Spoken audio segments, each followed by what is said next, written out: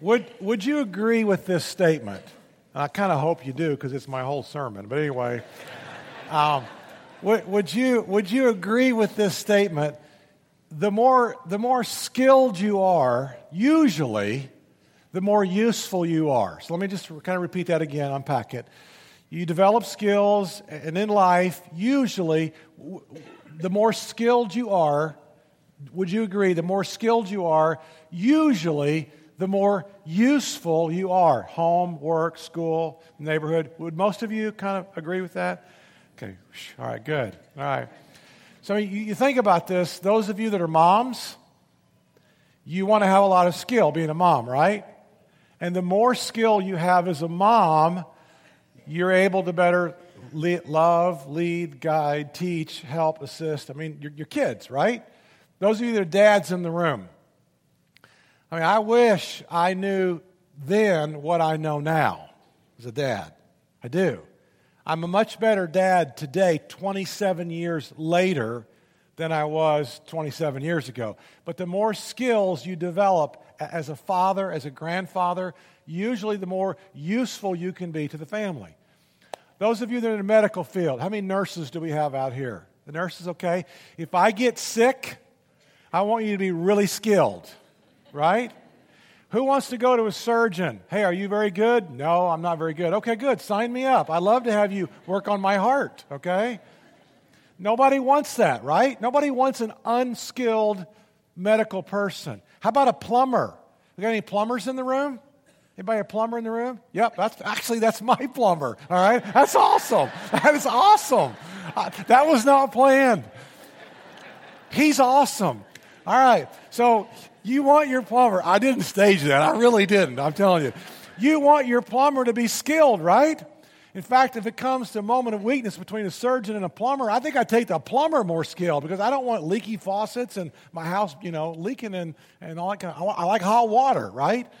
So in life, you learn quickly. In the job force, in school, you learn in life that the more skilled you are, usually, the more useful you are. It's absolutely true in the kingdom of God.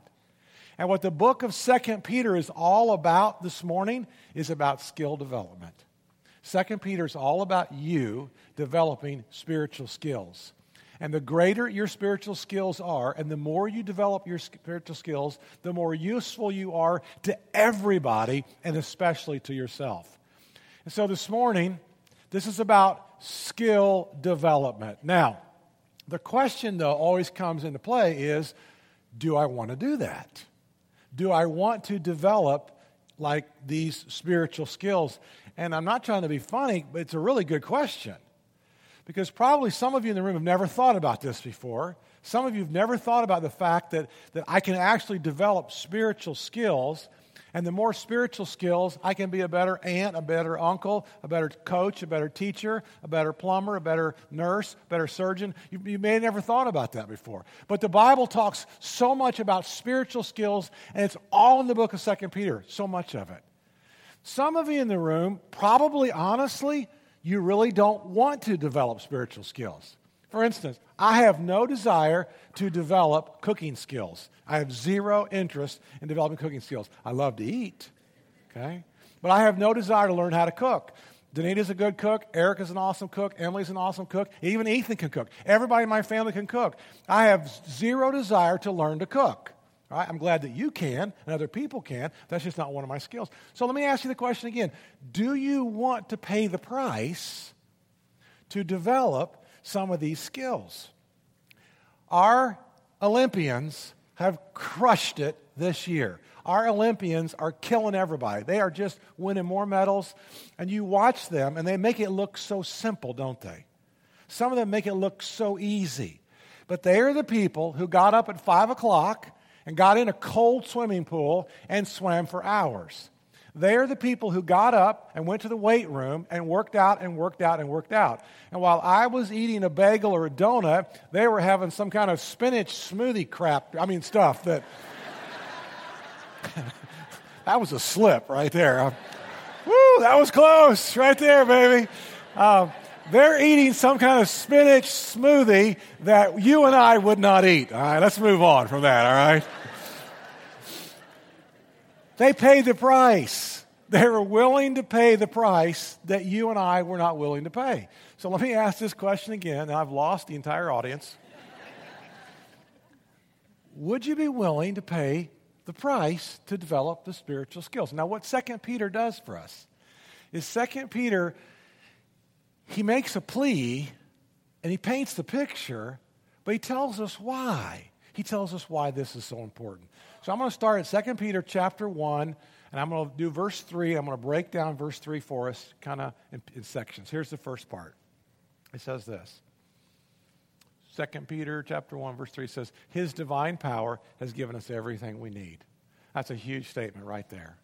God has given you everything you need. His divine power, because you're a Christian, has given you everything you need. You need for what? Here's the next part. For life and for godliness. His divine power is going to give you everything you need for life. You still got to develop the skill. You still have to have skill development. You still have to develop spiritual skills in your life. But His divine power is going to give you everything you need for life and for godliness. How does it happen? Look at the next verse. It says, always comes through our knowledge of Him. So we learn, we grow, we grow, we learn, we grow, all through Christ, and we mature in our faith. Here's the whole verse. The whole verse says this. His divine power has given us everything we need for a godly life through our knowledge of Him who called us by His own glory and by His own goodness. And so God has this divine power He wants to put inside of you, and He wants to completely transform your life. All right. I want to say something right now that maybe you've heard before, maybe you've never heard before, but I want to talk about something right now that I think is going to make a lot of sense once I get through with this. So just hang on. I'm going to go around the front door to come in, okay? I'm going to go around the barn to come in the front door. So I think salvation's easy.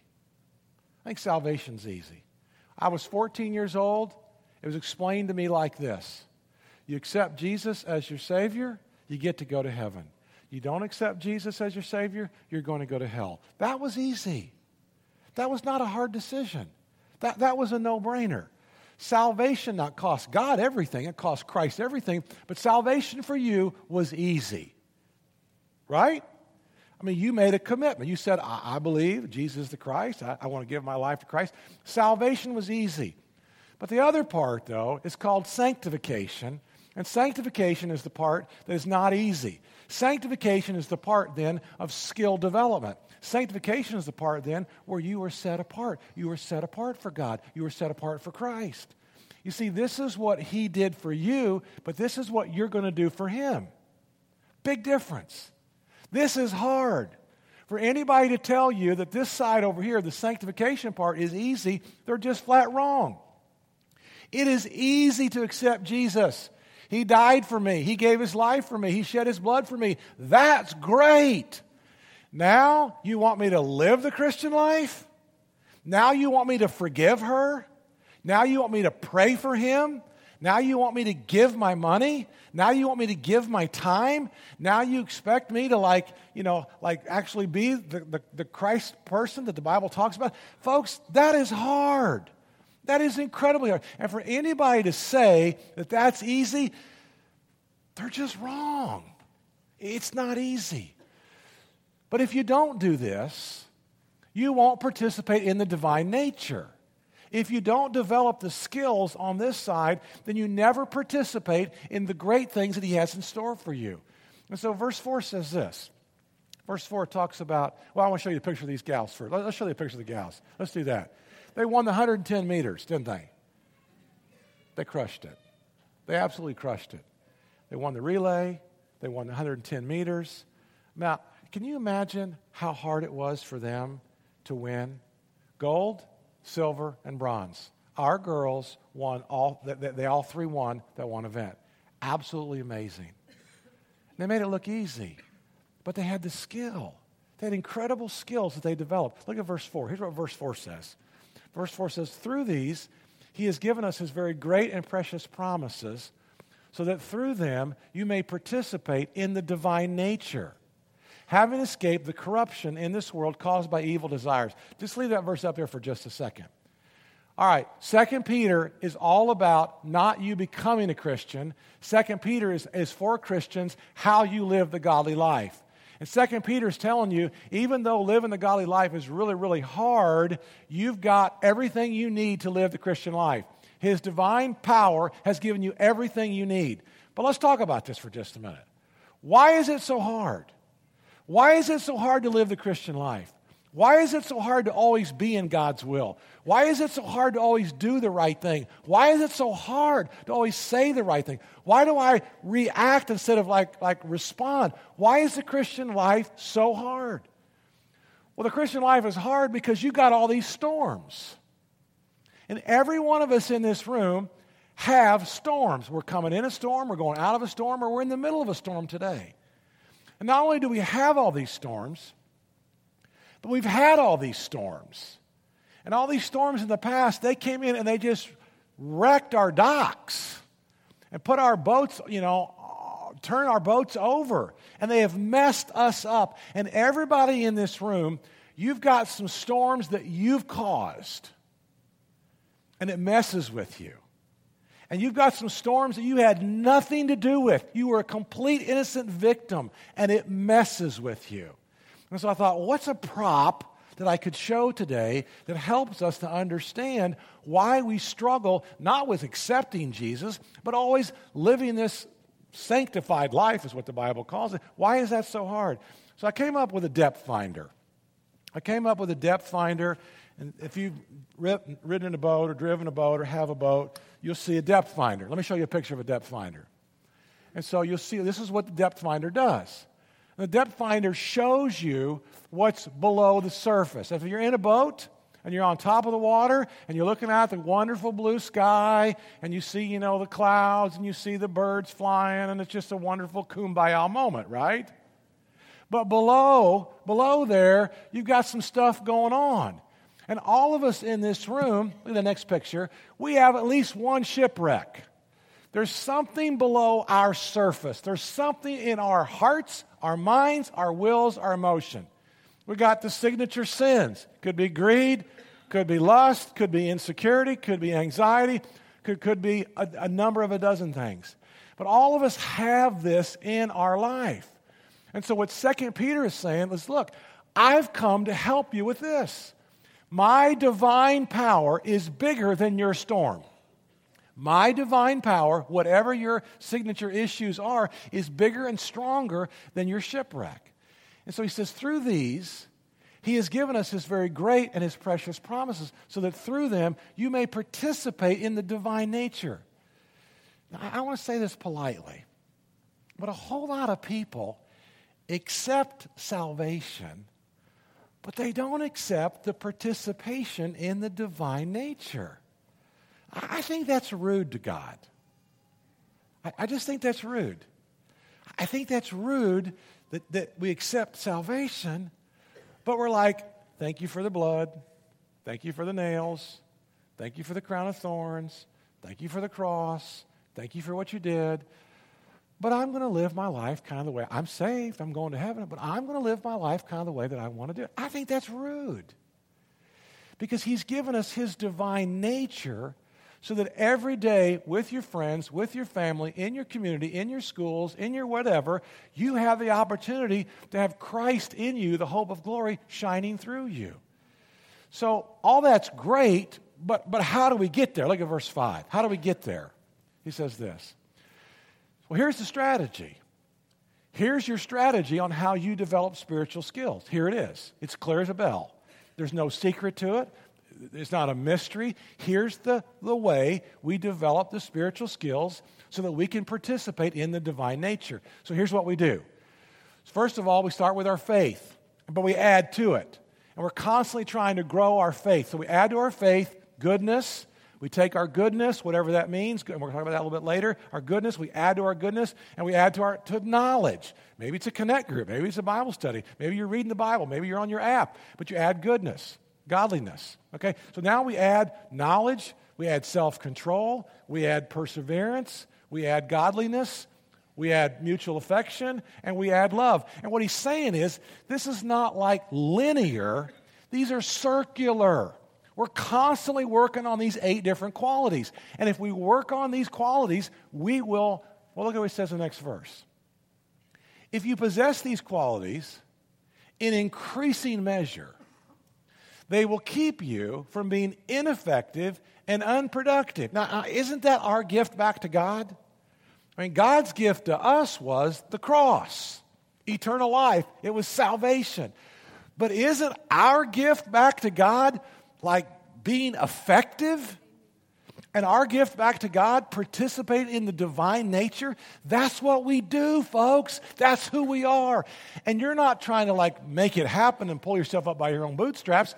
His divine power has given you everything you need for life and for godliness. It's not like you got to figure this out. He's given it to you. But we work on these things, and we possess them, and we grow with them, and we keep developing these spiritual skills.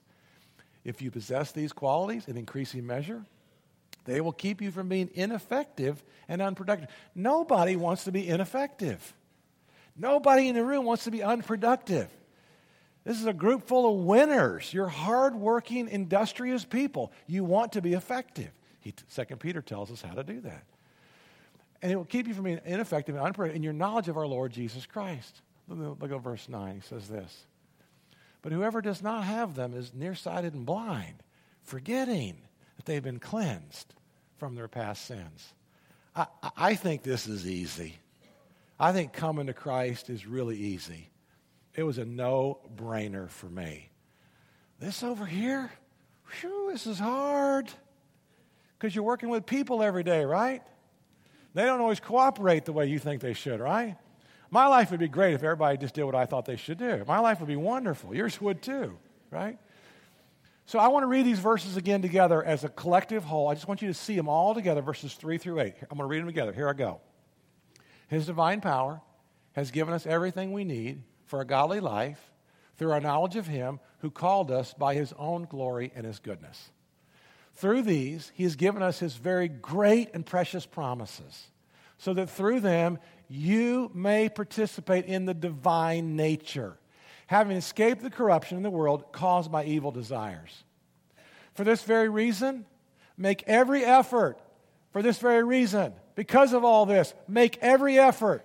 Say it with me. Make every effort. Say it again. Make every effort. This is the point. This is what you have to do. You have to develop these skills. You got to get up early, jump in that cold water of the pool like those lady swimmers do every day, and swim your heart out. You have to get up and do the things that will cause you to have increased skills.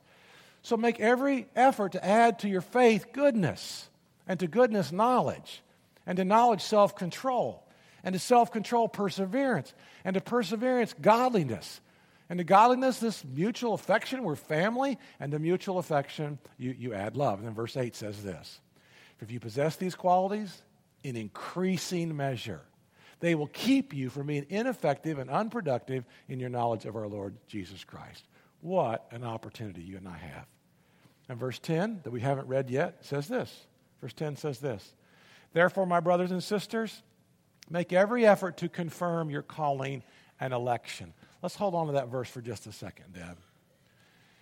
You see, every one of you in this room, you have gifts and you have talents, you have a calling, and you have an election for the King. Oh, the King was thrilled to save you. Thrilled to save you. Couldn't wait to save you from your sins. But the King is just saying, come on, play with me. Let's work together. Let's make a difference together. And you have a calling, and you have an election, and you have great skills. What are the talents and skills that God has given to you? Those are the things that you use inside of the kingdom of God. Now, sometimes He calls you to use your gifts to help somebody, really when it may not even be your gift.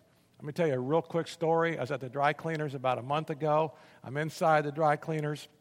And one of the co-workers said to me as I'm getting my shirts, she said, look, it's so-and-so. She said she can't get her car started. But I look back, hood's up, Poor gal's pregnant. She's leaning over this thing. It's hotter than all get out outside. I look at it and I think to myself, my gosh, what am I going to do? I don't have a clue what's wrong with the car, you know? If it doesn't start, I don't know what to say or do. So the Holy Spirit's going, yeah, but she needs some help. I'm going, yeah, but God, those aren't my gifts. Those aren't my talents. I'm not good at this.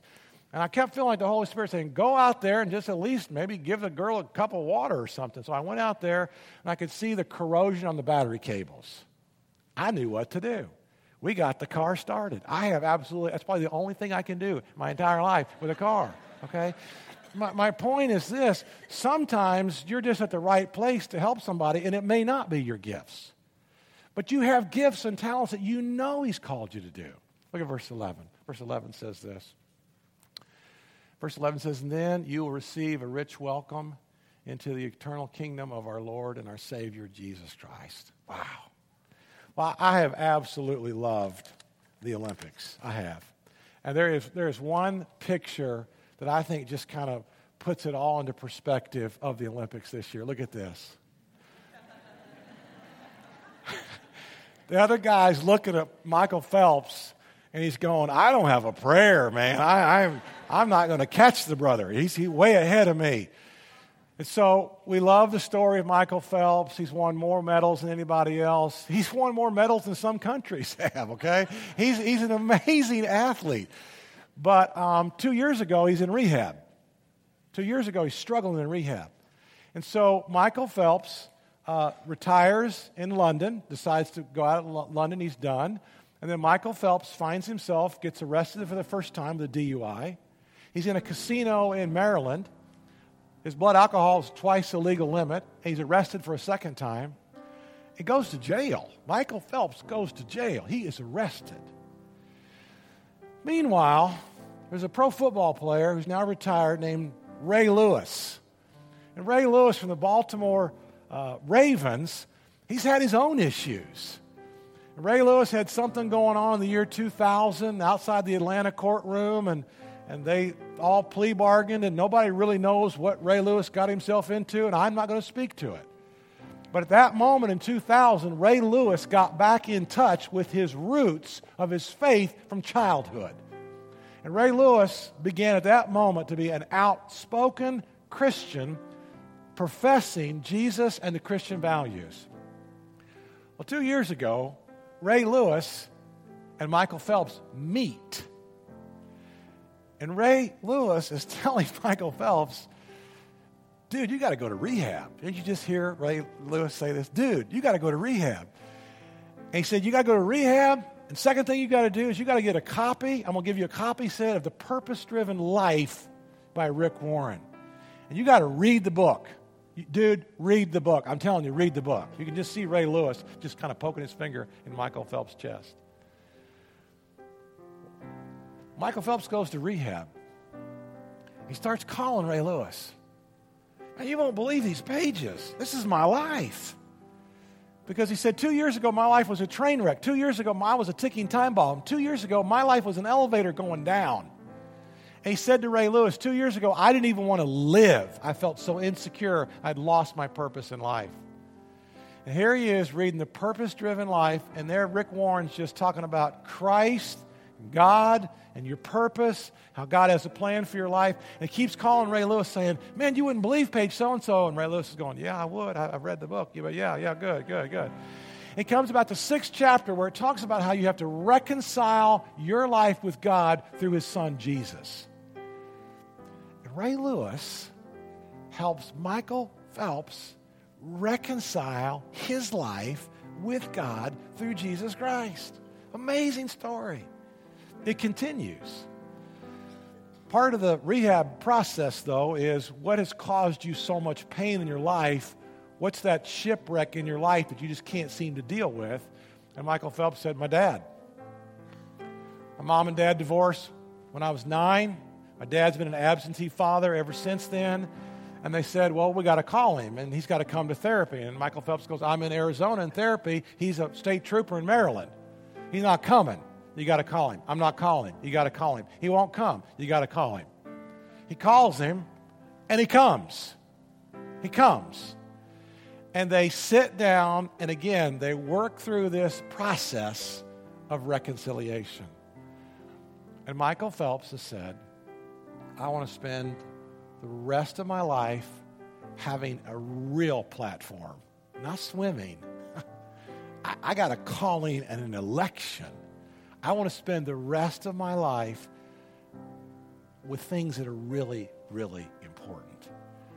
It's a great story. He worked through his storms. He worked through his spiritual storm. He worked through some relational storms. And he's growing and growing and growing in his faith. What's your storm this morning? What's the shipwreck that's still underneath there, just collecting all that barnacle and algae? What is it deep down within you that you're still struggling with?